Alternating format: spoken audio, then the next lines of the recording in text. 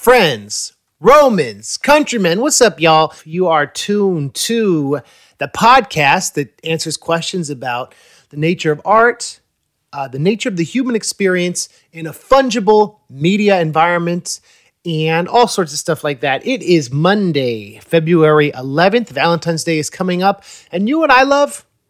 Worm Quartet.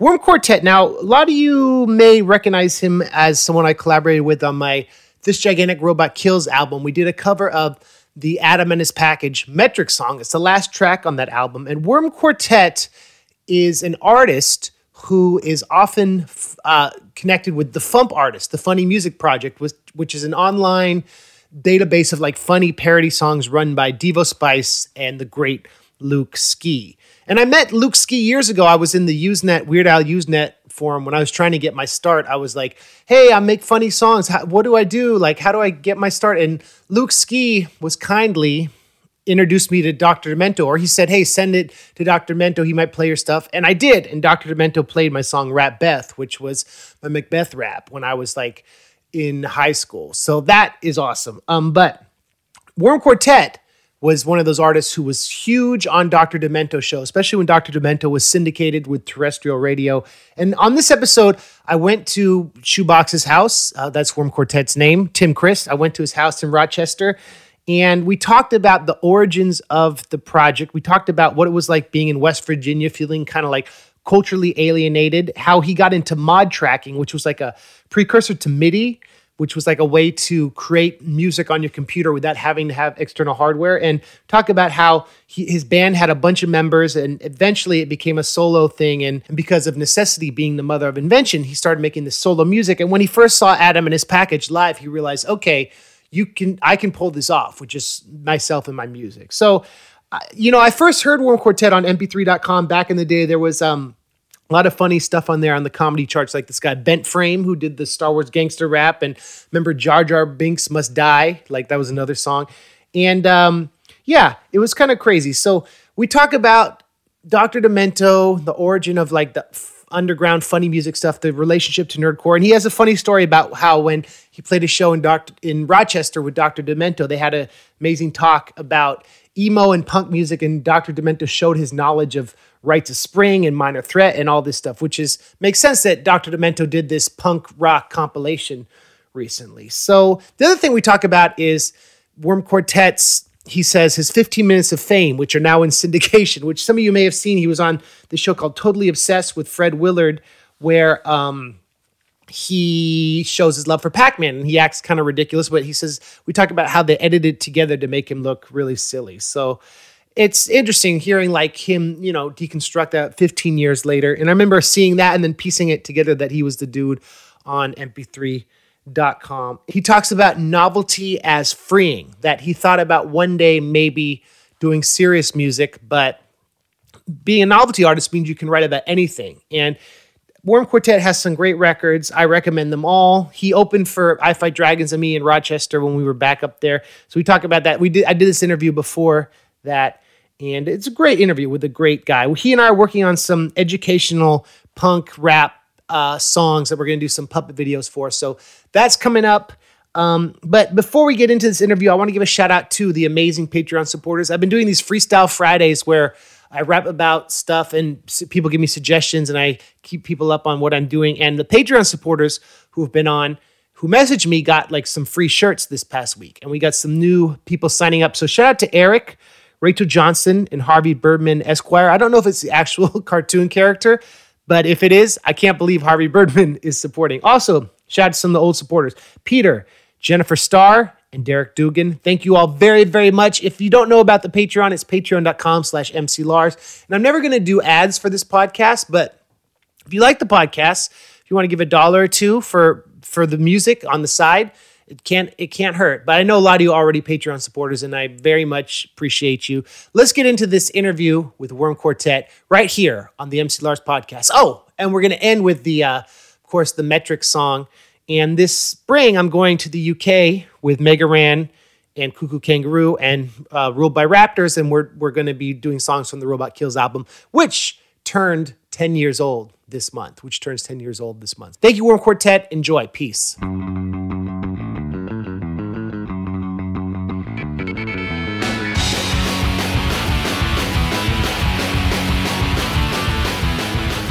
Ladies and gentlemen, I'm here with a man I've known for a long time.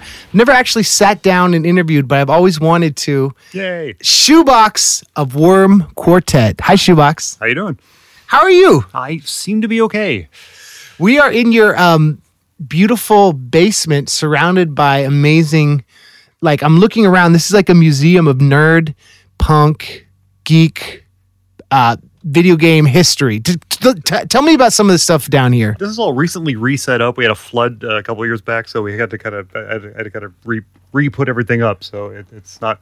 I haven't gotten to that wall yet. I'm pointing at things on a podcast. That's. Well, let me describe. There's like an Adam's Package posters. Signed, mind you. Signed Adam's Package posters. Signed Weird Al CD.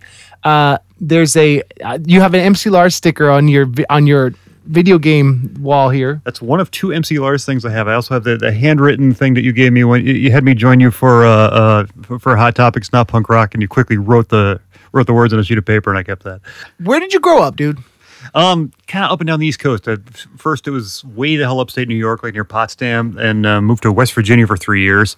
They issued me a mullet there, so I kept that for a while. Then Massachusetts for a few years, and then graduated and got a job in Syracuse and moved out this way.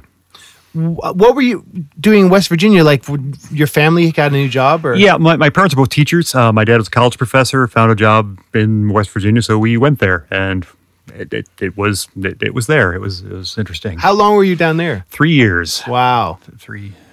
Yeah. And then where'd you go to college? Western New England College in Springfield, Massachusetts. Ah. My dad was the dean of engineering there, so tuition was free, so I didn't look around too much elsewhere. Yeah. And so I was like, hey, I can actually get out of life without student loans. And I married Kim, and she went to school, so I got student loans anyway. So you can't escape them. What did you major in? Engineering? Electrical engineering, yeah, with computer option, which it's the closest they had to a software engineering program. So I went that route. I knew I wanted to do programming of some sort, so went that route. And then did you do grad school? I did not do grad school. I considered going back to that, and I didn't want to. Yeah. Ever. I mean, I wanted to for the point of having it, but I really didn't want it. Once I got out of school, it's like I don't want to do that anymore. It just I can go to a place and then I go home, and at the end of the day, you're home and you don't have to think about it anymore. And school is a completely different thing. So, and you can start making money with your skills. Right, you can do that. So yeah, after a few years, it doesn't matter anymore. I mean, it was ridiculous. So now I've been a programmer since '97. Jeez. So I'm really old, Lars. You've seen a lot change, right? I have. So what brought you to the Rochester area? Because you said you lived upstate? Yeah, well, originally. But when I moved to Syracuse for a job after college, and ended up in Rochester because I met Kim. Met her online through a mutual friend online, basically, and just showed up at my house one day because she wanted to visit me because I had a spatula collection. She found out I had spatula, and so she wanted to meet me for that reason. I still have it. It's in the other room. It's in a box right now. So, but yeah. We ended up moving to Rochester because she was working out in Rochester and wanted to do that, and we were trying to figure out where she was going to go to school, and she ended up going out this way. So. Yes. And so you moved here for love. We moved here for love. But yes. Syracuse is close, kind of, right? It is, yeah. It's like a little over an hour from here. And then we're about an hour from Buffalo, right? Also true, yes. So like Rochester is very centrally located in Western New York. Yes. And it's got the history here, right? Kodak used to be here, right? Kodak, it's still here. You just wouldn't know it. It's still here. And there's RIT, right? RIT is most definitely here. Susan B. Anthony, all those wonderful things for Frederick Douglass, all, yeah, history-wise. But yeah, I mean, I work in the photo industry in Rochester, and I do not work for Kodak. What do you do for your day job? I am currently, as of a couple of years ago, I'm actually a manager now. I'm a software development manager. I've been programming forever, and now I've actually got people working for me. So think about that next time you're listening to, Wookie Weenie. It's like, hey, this guy sings about Chewbacca's wiener, and also people have to work for him. Well, you've got people skills, which being a musician, you have to have those too. Okay, now that's been a recent development, and that's why you haven't seen many announcements of me doing shows. That's taken up far more of my time. I always think I'm going to do this, and I'm still going to do everything else. I had a kid. I'm like, yeah, sure, I'll still do shows, and it's not going to stop me. None of this. It's never going to. I'll just take on more stuff and all this. Yeah. And eventually, reality catches up, and you don't do quite as many. I'm really psyched about our show next weekend, though. It's going to be awesome. We are doing a show with I-Fi Dragons. Yes. In Hanoi Falls. Hanoi Falls. Which is this bowling alley, which like we used to play together. We'd play at Water Street. Water Street. Right. Which now is a new ownership, right? I heard. Right. It is now Funk and Waffles. Yeah. So I know that their first band I think they had play there was actually George Clinton.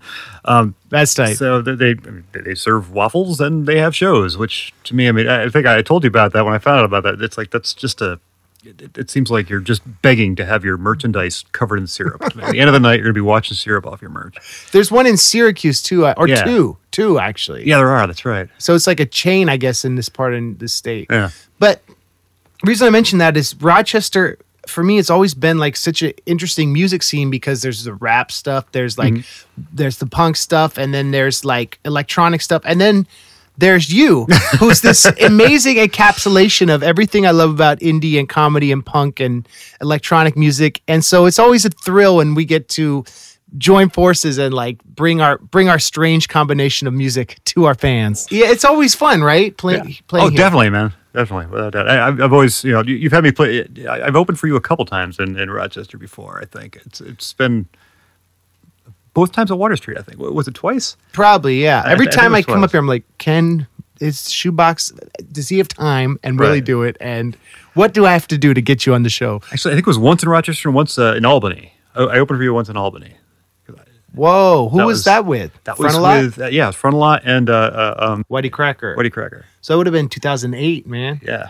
I've known about you since way before that, though. Right. And it's interesting that, like, learning about your story, I didn't realize originally Worm Quartet was 3 people. It was a band, right? Or It was. Originally it started, it was just me, and I was just doing very dumb things. I just moved from West Virginia to Massachusetts, didn't have any friends, and it was the beginning of the summer, so I wasn't really going to meet anyone, and I was bored, and I started making music in my bedroom. Very bad. Tons of parodies, which I never do now, and it was mostly done by actually singing over the original tracks. It was pathetic. Did you release any of those parodies? There are 10 tapes of that, which you will never find, no matter how hard you look, and I thank God for that. I mean, if I had been born in the internet age and all that crap had come out, I mean, it would still be there somewhere. The magnetic tapes have probably kind of worn out by now. I wasn't protective. I was happily selling them to everybody, man. I was proud of the stuff at the time. That's one of the things, you have to not know you suck in order to grow as an artist. A lot of people have said that, and it's totally true. There was a couple of decent ideas that I ended up expanding on later, but for the most part, it was just 10 tapes of crap. What? Okay, so what's one of the parodies you remember? Just one. Did a parody of Shout at the Devil called Shout at the Gerbil.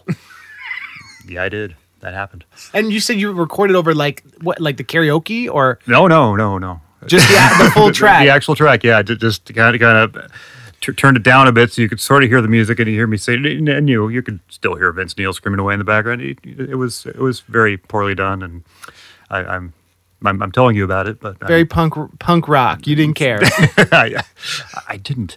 Well, Tim, I mean, one of the things that I love about you that makes you stand out from the other comedy artists and anyone else in the scene or in the nerdcore scene is you have an amazing tone in your voice, and you have amazing sense of melody when you're writing songs, and you have this musicality that when I first heard your stuff, I was like, this stuff is funny, and the lyrics to tell a story, and it's great, but I always get your freaking melodies in my head, like I think about them constantly. They become this earworm, and that is a rare gift because so much novelty music, and this is not denigrating other people, it trades on, haha, this is funny, we're joking, like the lyrics are funny, haha, we shouldn't be rapping, but we're rapping, like nerdcore and stuff. Right. But you're a songwriter, man. Well, thanks, man. And a great songwriter. Well, thank you. I appreciate that.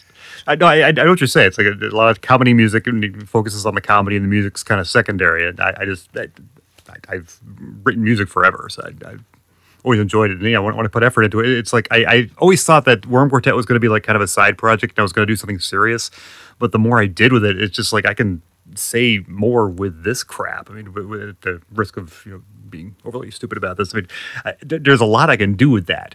There's not really a lot of boundaries as far as what subjects you can tackle, what kind of crap you can think about, and it's it's interesting, and that tends to be the kind of crap I like to write anyway. I like to throw the weird on it. So. And you're a good storyteller. Well, thank you. So you used to play like in bands in high school and stuff, or? Not really. I mean, other than the school band, played saxophone, but no, I didn't. I was doing, like I said, I was doing it by myself for a while. I put together Worm Quartet as a full-on band. By full-on, I mean we were up to 3 people. We were never an actual quartet. So that's funny. The name has always been stupid. Yeah.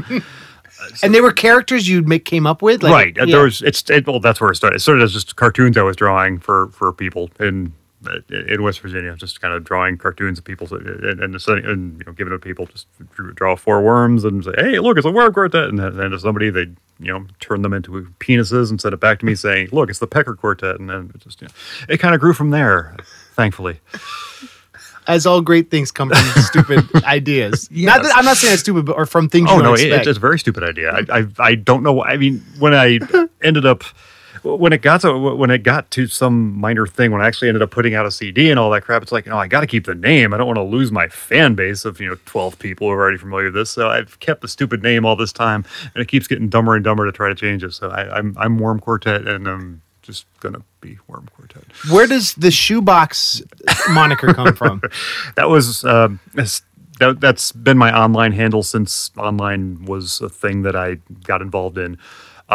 It was in my mind at the time because I've been listening to the Hitchhiker's Guide to the Galaxy radio episodes, and there's this one line, well, he wasn't so much a leopard, more sort of, shoebox, and that stuck with me, so I started calling myself ShoEboX. So what year are we talking then? What was the first time you ever recorded as Worm Quartet? What year would that have been? For the original tapes, that was 91. When I finally released a demo of any sort, which was Urine Sampler, that was in 96. And at that point, we were a 2-piece.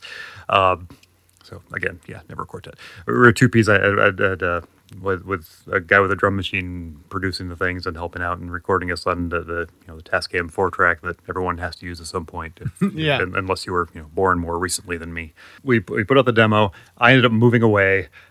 We tried to keep it together going for a bit. It didn't work out, and I ended up just kind of taking stuff I'd written for the band and trying to figure out what to do with it from here. And that's when I started putting out anything that actually sounded like Worm Quartet at all. Because what I had was stuff I was playing with. I was playing with like mod tracking programs, Scream Tracker, and all that kind of stuff.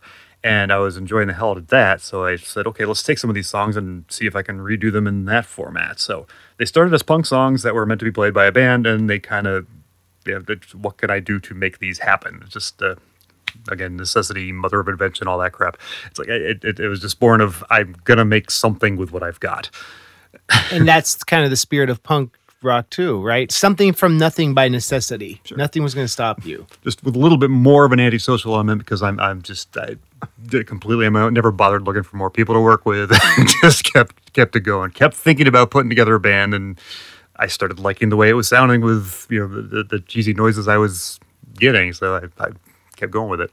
And I can't imagine your songs being played on stage with a full rock band necessarily. I mean, I can, but I think what's so charming about it is it's that digital drums, which now sound like very much of that era, which you've been, but over the years your sound is expanded. I think that you've made that work to your benefit. You know what I mean? I think so. I mean, it's odd. I mean, depending on the other bands that are playing and all, and the crowd and the environment and what the sound system's able to do. Sometimes it comes out stupid. I mean, sometimes it doesn't quite work out, and it just it looks like one guy doing karaoke with in front of a bunch of other bands. For me, we're similar in that way. Like I started in a punk band, and then being solo, it's easier to organize a practice when it's just you trying to rehearse the lyrics. Oh yeah, that's tight. Definitely, yeah. You can practice whatever the hell you want to. You don't have to worry about other people showing up. You don't have to worry about hauling drum gear around. You don't have to smell your drummer after a show. There's a lot of advantages to it. You don't have to split the money if there is. That's nice. But what you said about you're very reliant on a good PA, right? If you play a venue that has a bad PA, for me, I much rather would have a band to help me out. But definitely. Otherwise, it can be very underwhelming, especially when you're playing with bands on a bill. Right. That can be embarrassing. When I started performing, because I'd done the one, when I put out Sumophobia, which was my first release on mp3.com. I was at the top something of the comedy charts. I was constantly getting my ass handed to me by Tom Green. He had a song, that Bum Bum song, that was just at number one forever. Yeah, but other than him, I remember that's where I first became aware of you, because I was like, who is this person? Because you were consistently up in the top whatever charts. Mm-hmm. And so that was I was intrigued by that, but I didn't mean to interrupt you. Oh, no, MP3.com. MP3, yeah, I met you through, well, I didn't meet you through that, but you, I guess, found me through that. I didn't meet you till years later. Brian of the Gothicals found me that way, too. We found each other that way. We ended up meeting by chance later at a con, I guess. I just played Raven Con with him, which was a Poe-themed music convention. Oh, yeah. Down in Richmond. And so that was tight. That's awesome. They're awesome. But anyway, small world. So he found you on mp3.com too? Right. Yeah. And this would have been, what, 98? 99? Yeah, 99 or 2000. Okay. It was in that era. I think 99. I have to pull up the CD and look at the date on it. But yeah, I'm pretty sure that's when it was. Because the cool thing, you could upload MP3s, then order a CD of yourself, and they'd mail it you, right? Or multiple. You could sell the CDs there, and they just kind of burn them, on the fly, which was, and it would come with the MP3s too, so you didn't even have to rip it. The MP3s were right there. Yeah. On the disc as like enhanced. Yeah, I remember that. So, and it came with a player, so you could look at the album cover while you were listening to it. Just seriously high-tech stuff. I don't know what happened to that. I remember when they went out of business, I still had I remember the first time I got like a check from them. Yeah. And then they went out of business. I had like $20 on there, and I was like so mad. I was like, this is so irresponsible. You remember, like, you could get paid cash out your royalties or use them to produce and burn more CDs. So so you were doing the MP3. I didn't know you were selling stuff there. You were selling stuff on MP3. Yeah, but well? For me, it was like, I was like 16, so it was like if I made $5, I was like ecstatic. Right. Yeah. Okay, so that's where your first album was Sumophobia? My first full-on CD with actual music by me, not recording over records and all that crap. Yeah, I mean, I sent it to a few people, played it to some people at work, sent it to a few. Somebody told me I should send it to Dr. Demento, and I'm like, he's never going to play my crap. I mean, why would he be into that? I'm like, sure, I'll send it to him, but what the hell? And he played a couple songs for me. He played I Bet William Shatner. That was the first song he ever played, which blew my mind. So I was on the Dr. Demento show. Congratulations. Thank you. And that was still in the air in Syracuse, so I could actually listen to me on the air in Syracuse. Do you remember did you know you were going to be on? No, this time around, he did send me a note saying he was going to play it. So I listened to me on the air. And that's awesome. So, yeah, figured that was going to change everything. It's like, I'm on the Dr. Demento show now. I got it made. So it's all good. That must have been awesome because Dr. Demento, of course, broke so many of the comedy artists we know and love. Yeah. Namely, one of our mutual heroes, Weird Al. Oh, yeah. So it's like, him. You ever heard of that guy? I think so. So it's like, Dr. Demento was it was like the place back then where weird music existed. And he kind of, without him, we wouldn't have the music culture we do. Or at least it would be very different. Yeah, no, I'd say so. He dug up novelty acts that people hadn't heard of in a very long time, brought them back to people. My wife actually grew up listening to him, and her mom. Our mom was listening because they were from California, so they heard him before he was worldwide. I hadn't been somewhere that got this show earlier in my life, but I mean, I bought the tapes, all the compilation tapes and stuff like that, and I heard of a few taped episodes of his show and stuff. I loved it, absolutely loved his stuff. Have you met him in real life? Yeah, I met him for the first time at MarsCon in 2003. It was just before Great Idea for a Song. I had kind of weaseled my way onto the bill at MarsCon. Yeah, and got to meet him there, and that was awesome. He was in the audience for one of the shows I did, and that was just, that was thoroughly fantastic. See him out there watching. Yeah. And that's a man who, his love for music and being a champion for like weird music in a context where the barrier to entry to like a mainstream audience was a lot about people had to trust your taste and your music knowledge had to be super strong. Isn't he he studied musicology or something? He knows everything about every form of music you can possibly imagine. It's crazy. I sat with him once. I did a show with him in Rochester at the Montage, back when it was the Montage Grill. Very different establishment now. They had tables and stuff, and you've performed there recently. They don't quite do that anymore. It's more open space. They do a lot of metal bands. This was all seated and stuff. So I actually sat and had dinner with Dr. Demento before the show. Wow! And I'm like talking to him about various things, and mentioned he was currently reading a book about emo. Like, oh, okay. So I started talking about Fugazi and Rites of Spring before and all this, and he was keeping up with the conversation just fine. He knew all these things. Mentioned something about what it was currently going on with Phil Spector because he was in the news at the time. for supposedly killing somebody, and he casually responded to that by talking about a party he'd been to at Phil Spector's house. I'm just sitting there with this. Oh my God! Yeah, he's a legend. He is. He knows everything. He's got stories about everything. He's amazing to talk to. And a super nice guy, right? A ridiculously nice guy. Yeah. And he's been super supportive of my stuff. So if you're listening to this podcast, thank you for so much. Barrett Hansen, right? Barrett Hansen, yes. Not only is he Bart Simpson's mortal enemy, right?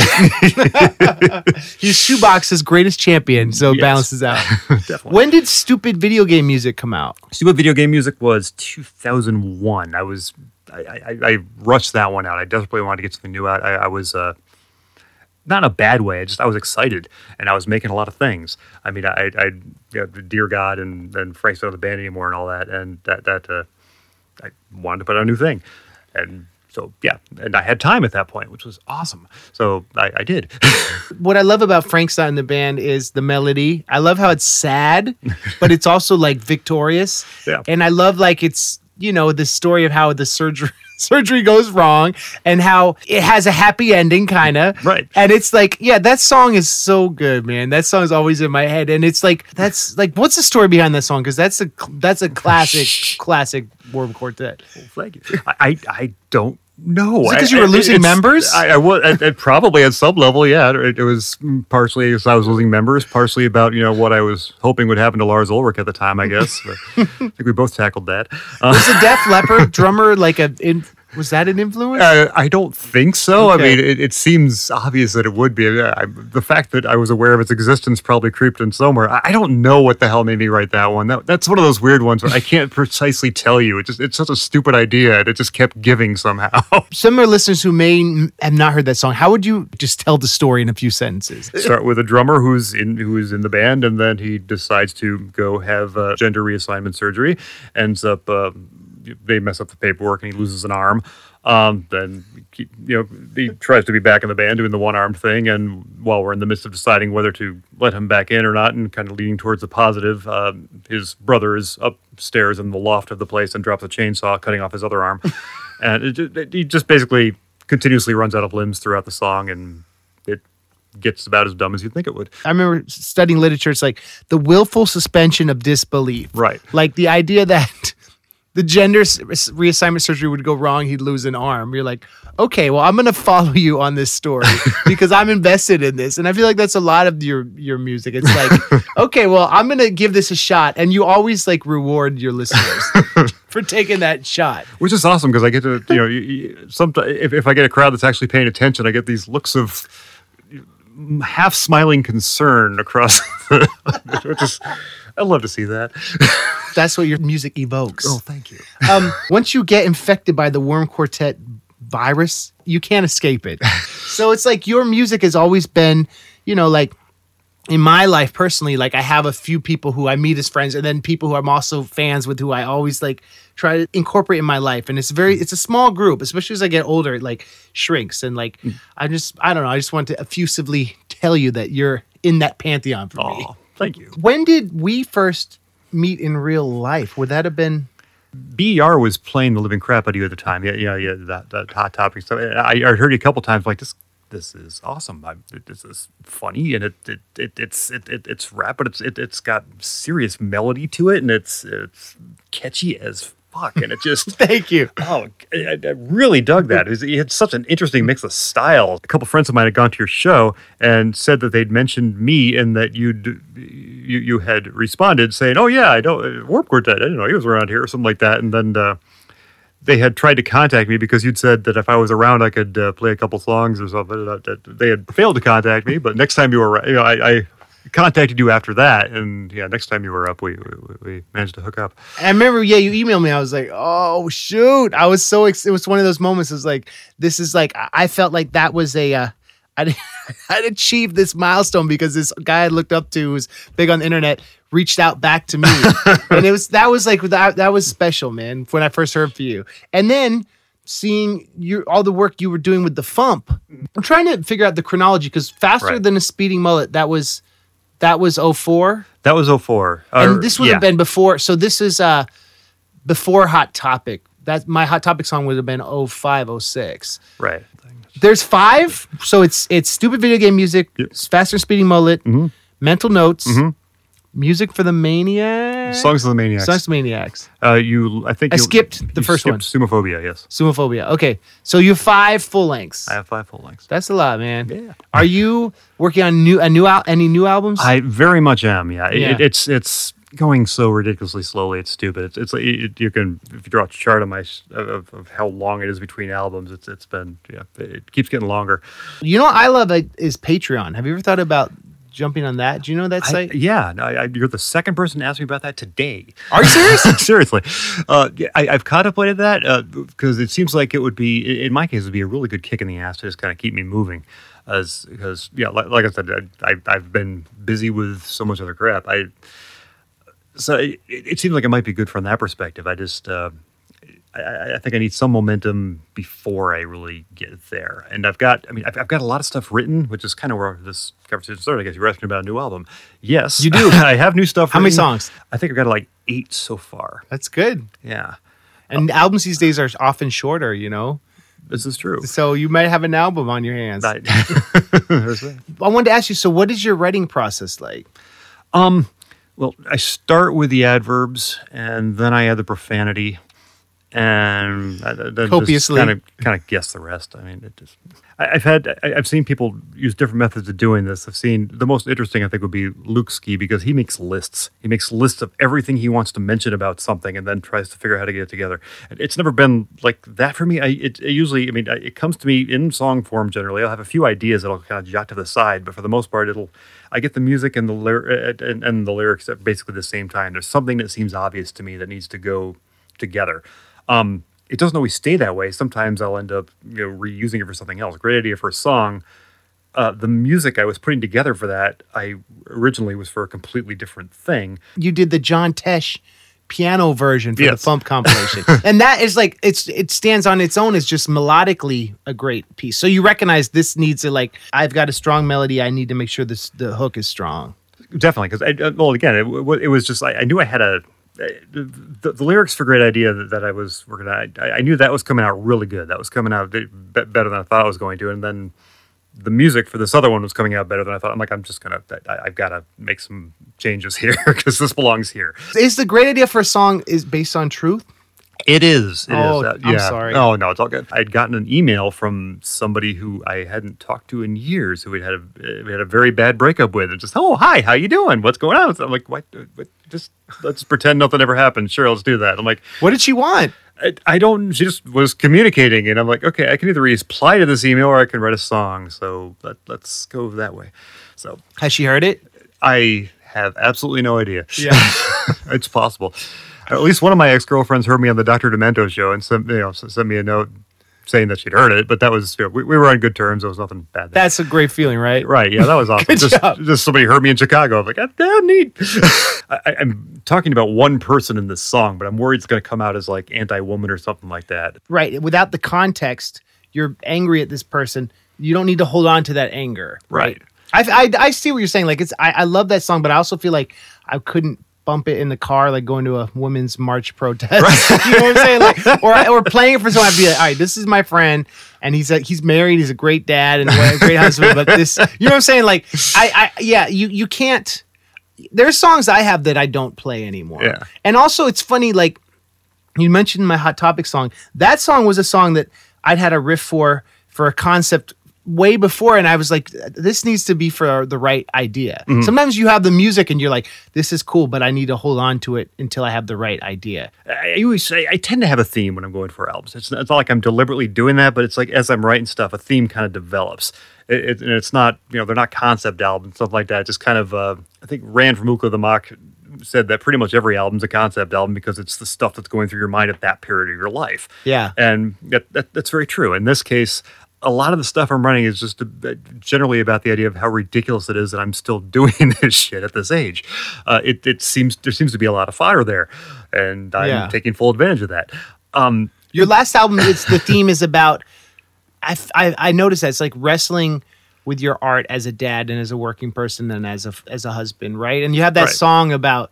It's like depressing, but it's funny, but it's like brilliant about the passage of time. What's that one called again? Oh, you're talking about I Don't Matter? Yeah, and that it's one? like, I remember hearing this like heartbreaking because I'm like, oh, Tim, you matter. But it's also like this existentialist thing that even like does the most popular art in the world matter when we're all gone. You know what I mean? And Right. I love that song because it's like sad but funny, but also like it strikes this nerve that we all think as creative people, like do we matter?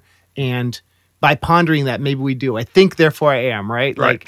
Like, yeah, man. Do you want to talk about that song a little bit? Or? Absolutely. Yeah. When I started writing that, I was kind of surprised by how dark it was getting, because I was writing that and I kind of figured it was doing the typical, you build up a bit and then you release and then you build up and you release sort of thing. And just, I was not releasing. I just keep going darker with it. Yeah. And I think, I was going in, the now somewhat disgraced Louis C.K. direction, I think, of just keeping going with it. It just kept getting further into it. And ultimately, I liked where it was going. And it's like, this is interesting. And I worried when I was done with it that it was going to. I almost left it off the album because I was worried it was coming off as too whiny. But enough people, seem to be able to relate to it. It's a personal story. I referenced my VH1 appearance on there, and the Dr. Demento stuff. But nonetheless, I think I've been told there's enough elements on there that people can actually relate to that it works, I guess. Let me just speculate. Was it like your artist friends who kind of were like, I feel what you're saying, or was there no specific type of person? Mostly. Most of the people I play for are going to be my artist friends. Yeah. Like, I'm lucky enough to have such friends. I mean, people who also do comedy, people who also do music, and it's. I don't know if you've noticed this or not, but when you hang out with those kind of people, like when you're in a conversation with people who don't do that kind of thing for a living, it's like, and you realize that if they're making jokes, they stole them from somewhere, and it's like, but this is.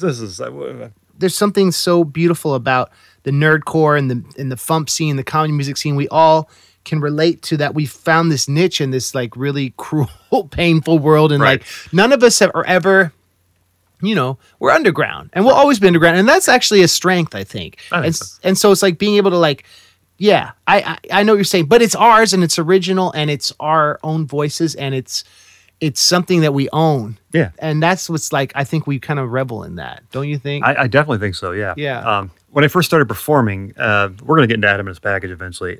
Adam and His Package was not an influence on my music originally.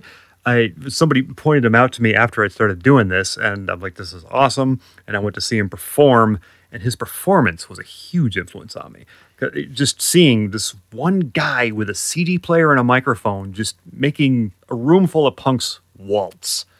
That moment stuck with me. He owned, man. He owned the crowd. He could have him. It was fantastic. I'm like, this is how you do that. This is how you can go up on stage with nothing behind you, fully naked with just a CD player, basically, and rock that shit. And that's, I started performing shortly after that, really. I got invited to a show in Syracuse by a Greg Yeti. He just said he had heard my stuff, and because I'd sent it to him for a review, and invited me to play a benefit show. And I just agreed to it without having ever performed before. I'm like, okay, I guess I got to figure out how to do this now. So you had played with your band before that point, and then after you were like, I'm going to do this solo, or? My band never performed a live show. Sadly. Yeah. I performed with a couple bands since then, just kind of, but yeah, my band had, the first performance I did as Worm Quartet was just me. So that's kind of cool. Yeah. So that Adam was kind of this like kick in the pants to do that. Definitely. And like him similarly is, it wouldn't work though if he didn't have great melodies and he didn't have interesting lyrics. And also what I love about him is his subtle politics to make you think about like the Palestinians are not the same thing as the Rebel Alliance. That's like that made me think, man. Yeah. Or if you own the Washington Redskins, you're a cock, right? Like all this stuff that I hadn't thought about as in that way. And humor can make you think about things, but also humor can help you really process pain. And I feel like I get that also through your music. Like that song, great idea for a song like Frank's not in the band, like wanting to find another member. If you weren't doing the music, Tim, that you're doing, I could tell that you might not be the happy, successful person that you are, that it's necessary for you as a human being. Would you agree? I would agree with that. Yeah. I for whatever reason, I've always felt the need to do that. Yeah. I mean, I've been Well, we talked about it. I've been doing this forever. I'm guessing you're the same way because you got. I mean, you touch on. I mean, you certainly touch on personal stuff. It's not all personal, obviously, but yeah. You got to find that balance, I think, in that. Like, I think that's what made comedy music palatable because it's. You got to grab them with something. And I love that Roger Rabbit quote where he says, a laugh is a powerful thing. Sometimes in life, it's the only thing we have. Right. And I'm obsessed with Roger Rabbit, and I have all this Roger Rabbit stuff in my house. And looking at all your Pac-Man stuff, I'm like, this is we have kind of a corollary for our passion here. Like, I probably have about the same amount of Roger Rabbit stuff in my little office. And can we talk about Pac-Man for a second? We can talk about Pac-Man. I remember seeing around the time hearing your music, seeing your VH1 clip. And I know you kind of feel maybe ambivalent or kind of mixed emotions about that. I did. I mean, I feel better about it. Basically, when that first aired, I don't know where to start with this story, man. There's so much to it. We got first. Can I describe, like, maybe it will help the audience. I'll talk about when I first saw it. Sure. And then you can talk about what went into the production of it. Sure. So I remember on VH1 they had a show called Obsessed, right? That was Totally it? Obsessed. Totally Obsessed. Yeah. And it was fans who love certain things. And my sister was like, yo, Andrew, that's my real name. She's like, Andrew, you got to see this. This guy loves Pac-Man. You love video games. And it was a segment on a guy who loved Pac-Man and what his life was like. But I could tell it was played up to be like, they were trying to be like, oh, look at this silly guy. When I knew who I later pieced was the guy doing the music that I knew, was actually kind of playing a character. And so that's some background on it. So I remember seeing this guy is having fun with VH1, like pretending that he's this obsessed, so to speak, guy about Pac-Man, but really he's kind of having fun with the medium that these people are hanging out with him. And he's a Pac-Man fan, but he's not insane. Right. So that's some background then. I had a website, which is still up, called The First Church of Pac-Man. It's still up. It hasn't been updated in a very long time, but it's there. And what was the premise behind that site? I liked Pac-Man. When I was in college, I decided I wanted to create a few absolutely ridiculous websites just for the sake of playing around with HTML and all this. So I created the Beat the Hell Out of Tipper Gore page and the poorly drawn lamp page, and that one was. What's a poorly drawn lamp page? I every week I would update with a new poorly drawn lamp. For a while, it was just me doing them, and then other people started submitting ideas, and it became pretty decent for a while. It was featured in a magazine in the UK and stuff like that. I got pictures of people who did poorly drawn lamp parties with it. It was absolutely people would just send me lamps that were poorly drawn that they'd done, and I would come up with descriptions for them. And I've been wanting to bring that back. It was such a stupid idea, and it was so much fun. Well, these are the intersection of you as an engineer and an artist. These are indicative of that, right? A creative person who also. Yeah, who would think to do that? It's brilliant. Thank you. But yeah, the First Church of Pac-Man was one of those things. It was kind of a way to put some actual Pac-Man information out there because I like Pac-Man. It was presented as a religion, sort of, the great yellow one, the blessed redeemer who guides us through the maze of life and makes our enemies blue and edible.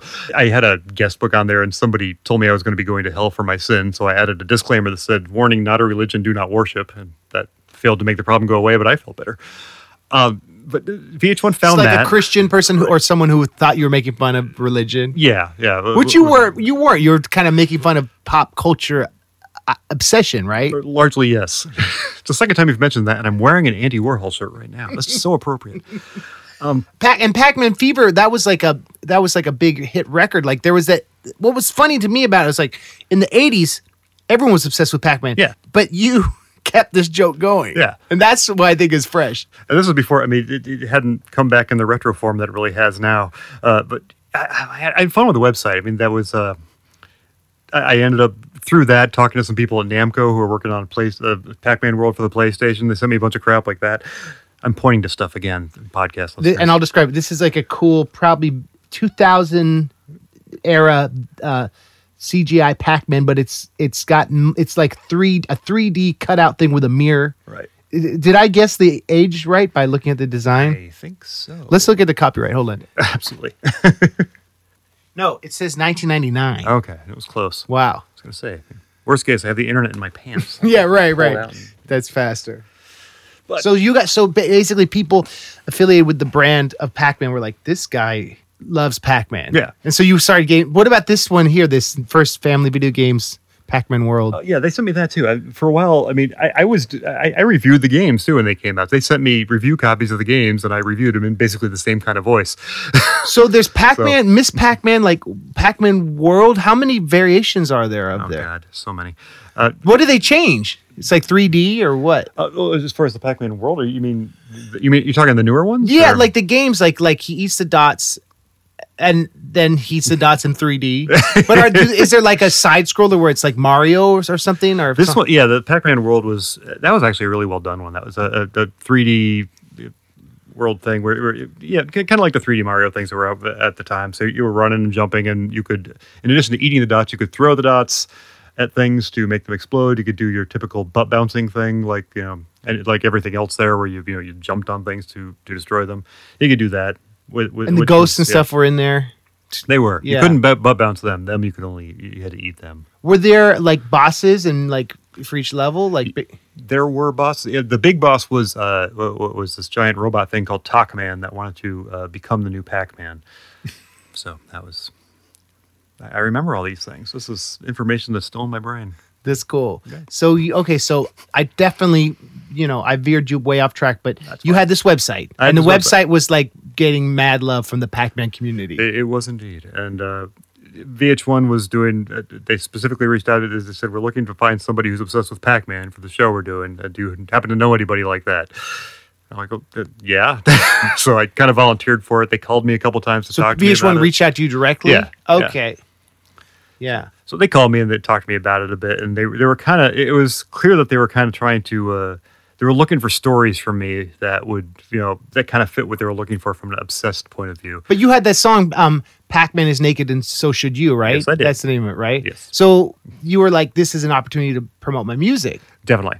That was one of the things I was definitely thinking at the time. Worm Quartet was doing better than I thought it was going to. This was in 2004 when I had to. I was on Dr. Demento every week. I actually got a couple of BMI checks. I mean, this was... Holler. Yeah, right? That's tight, man. You were making money off this. Yeah. I mean, one of those checks was for $16. That's $16. That's good, though. Yeah. Yeah. Buy a CD with that. And what other totally obsessed people had they talked to? Yeah, the other ones they talked to like that Peter Pan guy. Oh, Peter Pan man. Randy Can Stand. Okay. Who actually wrote a song about it in the 90s. Did you? Do you want to hear the story real quick or not? I absolutely want to hear the story real quick. So I found his site somehow. I don't know how I found his site, and I wrote a song about how he didn't need to do it, but he did it because he was a passionate person, and basically like wrote this whole story about what I felt his life was like. And it was the first internet person I wrote a song for. It was one of my first songs. I used to call myself Lars Horace. Yeah, right. And I sent it to him, and he wrote back. He goes, "I laughed my pointy ears off." That's fantastic. So that was fresh because I was man. this person. I was like, this is so dumb. The chorus was, and my friend actually, my best man quoted this at my wedding because I played it for him in college when I first met him. Mm-hmm. He gave a speech, and the chorus was, Peter Pan man, why do you run that website when you just don't have to? That's the chorus. So he was on there too. I remember, yeah. So it was like early internet celebrities, really. Yeah. Right? Like him, you. The Teenage Mutant Ninja Turtles lady. I don't know how they found these Munsters people. They found these people that had built their house into the Munsters house. They were totally... I got to meet them. You were on promoting it on a TV show, right? Yeah, they sent me to Good Morning America. They actually paid to fly me out there. Had a limo drive me the 1 block from the hotel to the station, which is ridiculous. I walked the way back because I was stupid. I got to meet the Munsters guys. They were hysterical. They were both really funny.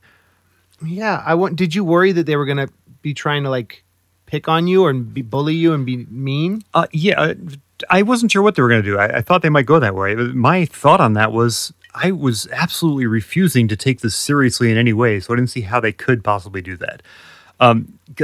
Again, I've got the genuine interest and love of Pac-Man, and I'm an obnoxious guy by nature, so this is what was going to happen. I had fun with it. They put me in situations where I could have fun with it. They gave me a megaphone and let me scream in a parking lot. They made arrangements so I wouldn't get arrested for doing this. That's fun, and I could tell you're having fun. Oh, God. They gave me an opportunity to be obnoxious and scream about Pac-Man. I don't know why. Which you love, genuinely. Yes. Yeah. I had a blast doing that, and I assumed it was going to come out as, just full on ridiculous. When it came out, it was, I was not happy with the way it was when it first came out. I watched it once and I couldn't watch it again for a long time because they did indeed focus a whole lot on the obsessed angle. They tried to make it look like there was a genuine thing here. They came up with these numbers because they had asked me a few questions about how much I'd spent on Pac-Man, and then they kind of found a way to make that into something else. I did a couple radio interviews after that where I kind of broke apart the prices that they put, how much I'd spent on Pac-Man and how much that would mean, how much I would have had to spend per day to get that number, and how if I'd actually spent it, that much, I would have eventually gotten better at it and not had to spend that much. They also said you played it every day in your lunch break, which wasn't true, right? Right, which also wasn't true. Again, I didn't like what they did with it at the time. And again, it's been years since then, and this thing is still, it's like Lars is talking about. Lars brings it up. Well, it's like, sorry, I got 15 minutes of fame and they're in syndication. Every now and then some new internet show will pick it up. The H3 Productions picked it up a while back, and that blew up. I got a lot of people contacting me after that. So I always know when something new has happened, when some new show has picked this thing up, because I'll start getting a bunch of random Facebook messages just saying Pac-Man. Do you think it helped your music, like got you more fans? Not really. Again, I hadn't gotten through that part of it, I guess, yet. I had told him I didn't push it. I really didn't push it, and I really should have. It's a valuable lesson for this. I really wanted to be able to perform the song as part of the show. And they told me, oh, yeah, you can do that. Here, put your Pac-Man cape on and do this. I'm like, sure, okay. So I performed the song. They recorded the whole thing. And when they showed it, they just showed me doing like the first line of it, and then they cut to the Red Hot Chili Peppers. So that was, I think, the biggest thing that pissed me off about it, is because I really thought why the Chili Peppers? I don't know. They just, what song of theirs? They don't have a Pac-Man song, right? No, they went right into Can't Stop. That's cruel. They could use their powers for good. That's how I look at it. Who watches VH1 now? No one watches VH1. I don't know. So I don't know who made these choices or what. I Did you get asked BMI money for that first 5 seconds? No, I did not. And that's another thing that I assumed was going to happen if they played the song, was that would happen, and that didn't happen either. Maybe they were like, if we don't have to. They still had to pay the Chili Peppers. Yeah, dude. That's I don't know. You know what? It's like, I recently watched the Nerdcore for Life documentary. I don't know if you ever saw that. It was like a 2008 documentary about the scene when it was starting. Was that the one that was mostly frontal type stuff? No, that was Nerdcore Rising. Right. Nerdcore for Life was came out right before, and it was like kind of about everyone else in the scene. Okay. It kind of shows how the press was wanting to be like, isn't this cute? These freaking DIY people are trying to make music. It's not real music, but isn't it cute? And the documentary, I think that's called Trebecking. It was like Trebecking 10 years before. Right. And so it made me feel kind of like proud to have been part of that scene for a second. It made it clear that the media was trying to use the joke to help get views back then. You know what I mean? And it's as people who, I don't know if you were, but I was definitely bullied as a kid. And it's like, when you spare your soul, it sucks when a major corporation doesn't kind of disses you. Yeah. But it seems like you survived. I did survive, even though I didn't like it at the time. I went online and I saw that a lot of the other people who were on the show kind of went online and were kind of complaining rather loudly about how they were portrayed. Yeah. And were summarily shot down. And I read these and I'm like, okay, they just sound like whiny assholes when they do this. I'm going to not go that route. That doesn't seem like the way to go. Because the general thing is, well, I saw this on TV. This is how it is. I didn't realize that was going to be like that. Yeah. So that was weird. Yeah. But, I mean, in retrospect, though, it's like now that it's still getting shared. It's this much later and still getting shared. I've got to respect that. I've got to respect what they did, just because it has lasted longer than I ever thought it would.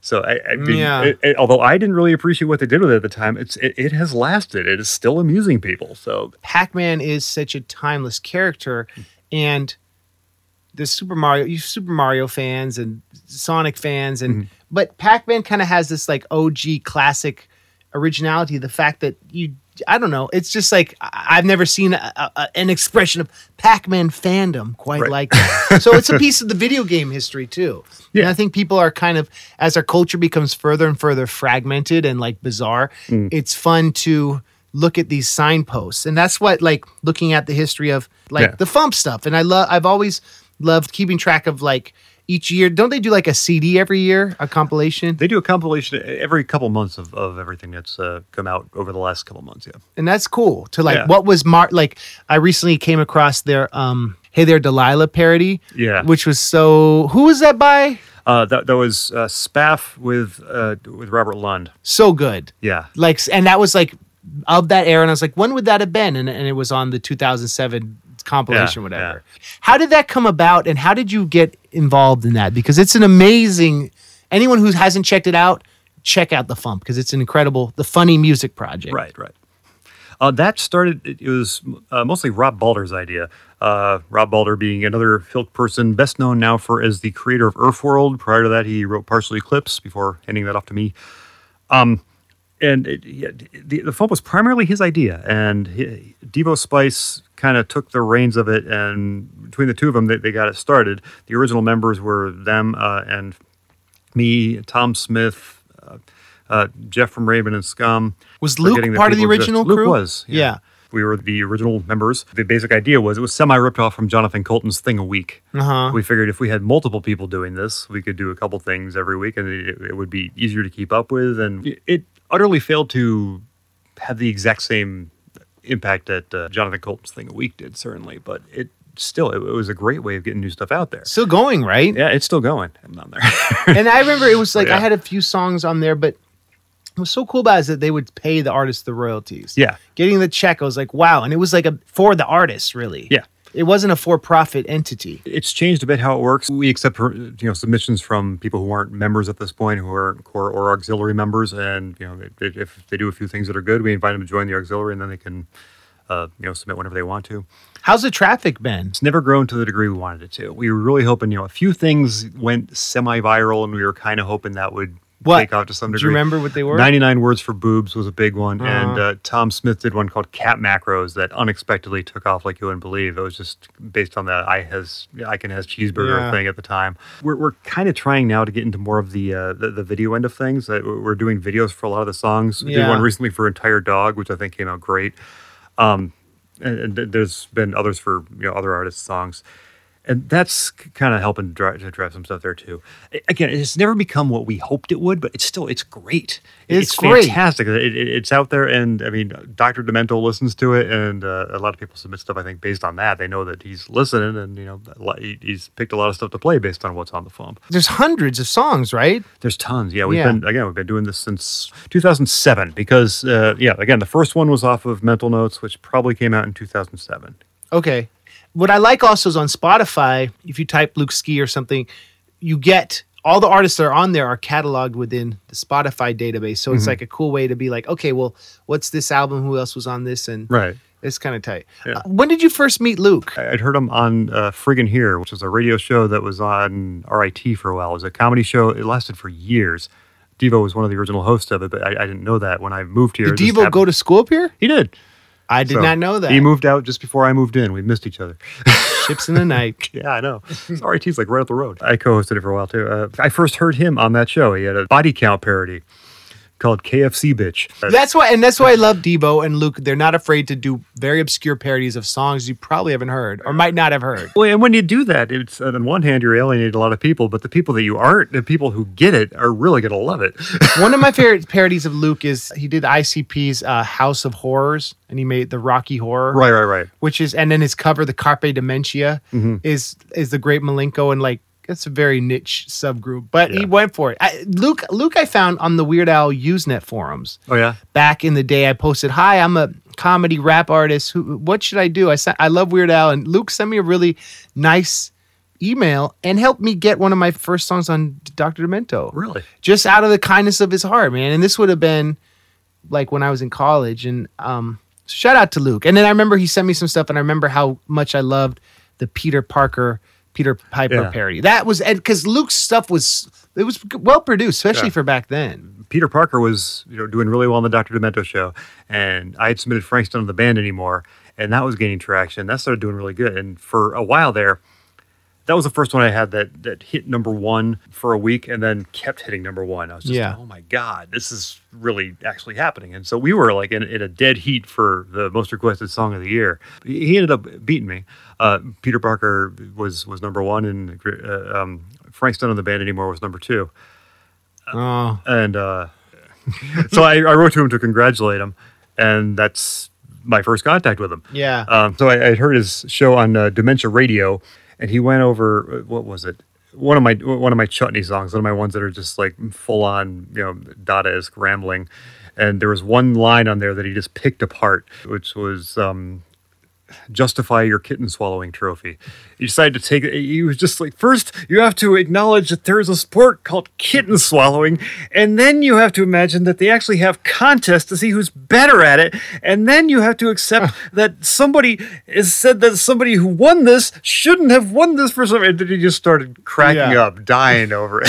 So we were in California a few weeks ago, and I have this bit where I do like a parody of the Eminem "My Name Is." Hi kids, do you like violence? But I do it. This is about John Cage. Hi kids, do you like silence? And then I stop the beat, and then you know what I mean. And Luke was in the audience. He was laughing so hard and above everyone. And I'm like, Luke's sense of humor. When Luke is laughing at something, is funny. Oh yeah. If he likes something, it's usually weird or funny or dope or special, like picking apart that line. Right. And that's why Luke, like Dr. Demento, his passion is so infectious, right? Yeah, definitely. Do you get to see him a lot, or?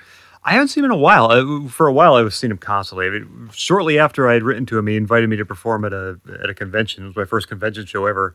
At To Be Continued. That's good. I think you do. That's good. MarsCon, he runs or ran MarsCon. That was shortly after To Be Con. Again was when I weaseled my way onto that, and that was kind of the first year there was I think it was the second year that he'd performed there, and Dr. Demento was a guest of honor. It brought out a lot of people that was like my most successful show at the time. It was kind of awesome. I would have come home with a decent amount of money if I hadn't gotten my car towed in Chicago on the way back there. Oh no! But did you get Dr. Demento's autograph? At that time, I had been on one of his compilation CDs. I brought that. And had him sign that. It's up on the wall over there. That is cool. I've got one more question for you, and then we'll wrap it up because you've been generous to give me so much time. I'm a rambling. Tim, what is your favorite? I know we're both huge Weird Al fans. We are. What's your first memory of hearing Al, and what's your favorite Weird Al album? Ooh, and I'll tell you mine after. Okay, absolutely. First thing I heard of him had to be Eat It. And I heard that. I absolutely loved it. I wanted to go buy some Weird Al for myself. Happened to buy his first one instead because it was in the value bin, and I became absolutely obsessed with that record. I had the record.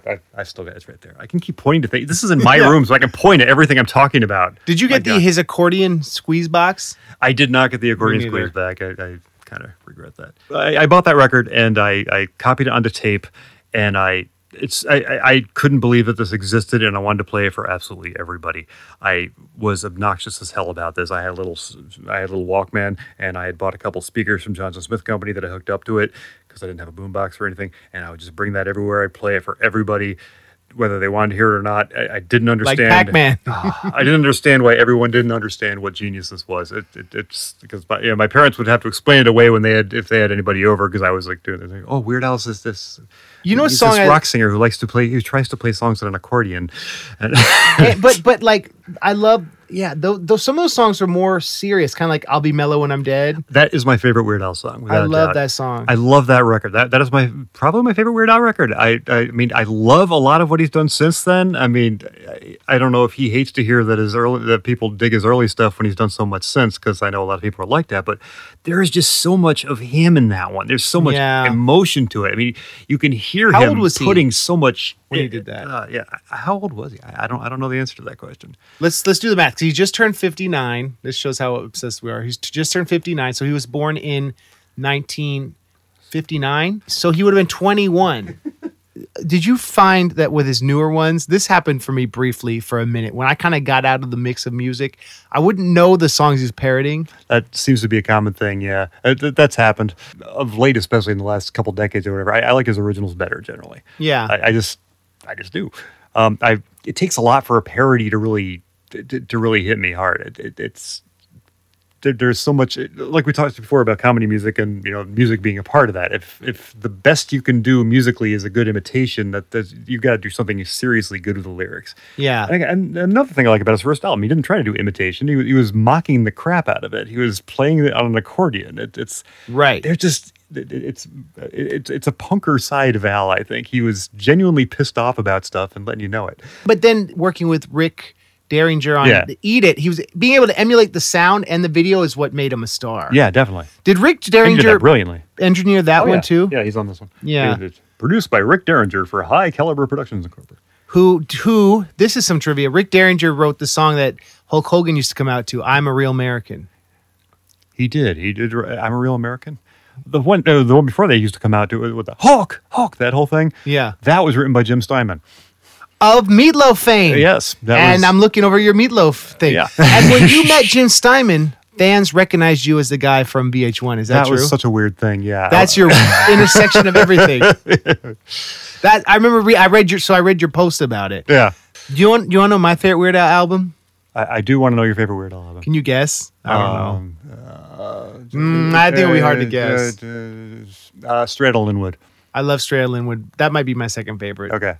Off the Deep End. Off the Deep End. And I'll tell you why. Choice. I'll tell you why. Because the first song I heard was Fat. My friend who'd moved to Oregon came back to visit the Bay Area, and he was like, "You got to hear this. This guy does parodies and writes his own lyrics." And he left the tape in my dad's cassette player. So before I mailed it back to him, I listened to it over and over and over and over again. Yeah. So I had no idea. Like, I didn't know any of the songs he was parodying. I was so out of the loop, and I remember like loving.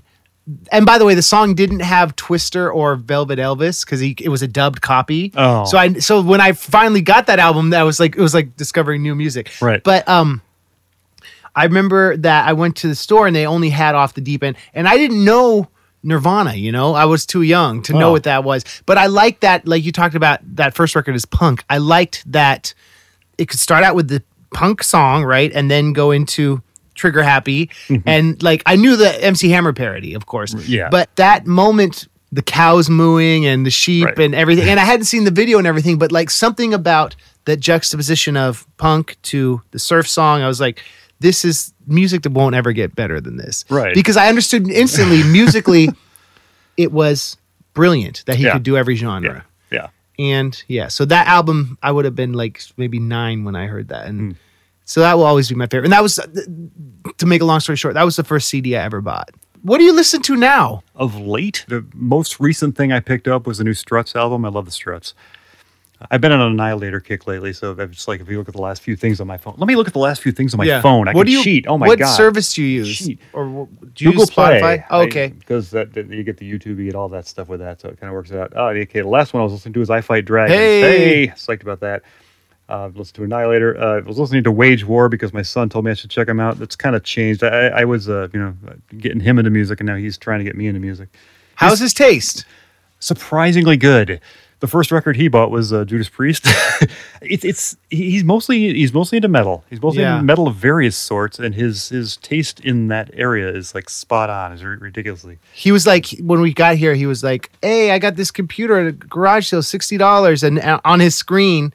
It had like recommended based on his plays. There was something, an alert that Ministry was playing. Right. And I was like, your taste is awesome. I know. I thought that was awesome. Yeah. The first concert I ever took him to was Metal Church. He dug the crap out of that. You're a good dad. I try. Does he make music too? Or he's a singer, right? Or he was?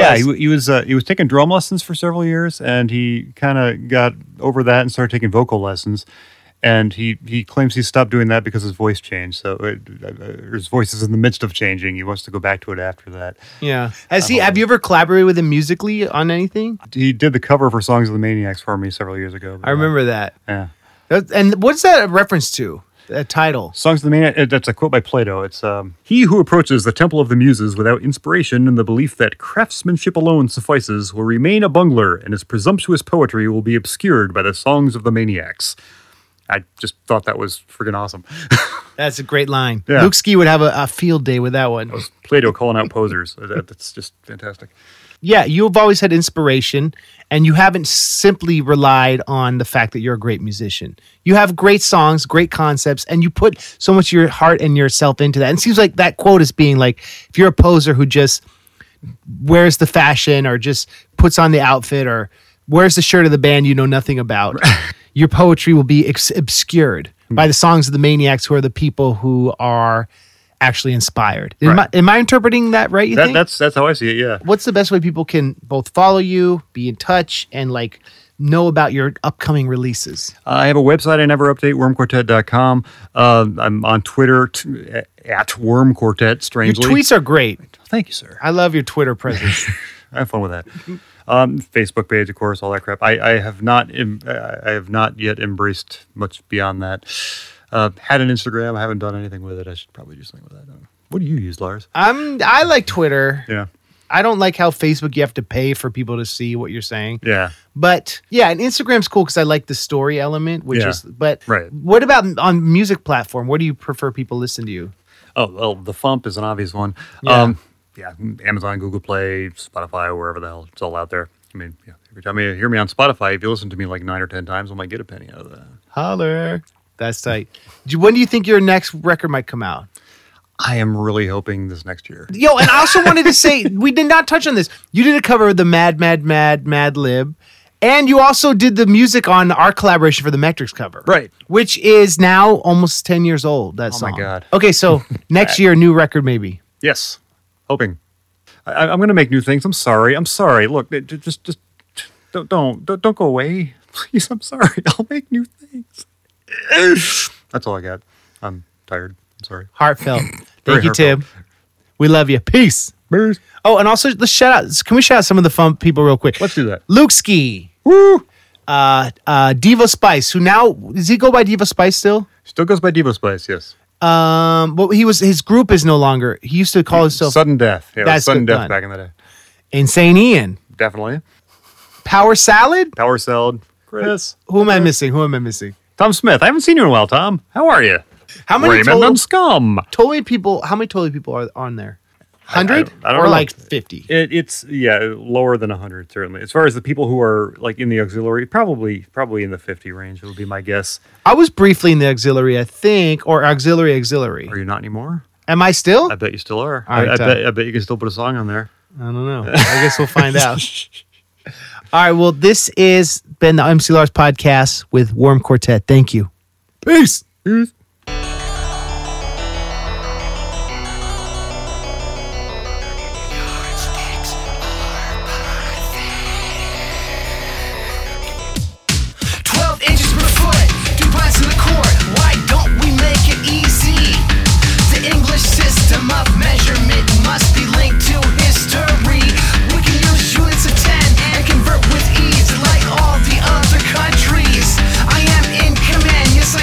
Stand from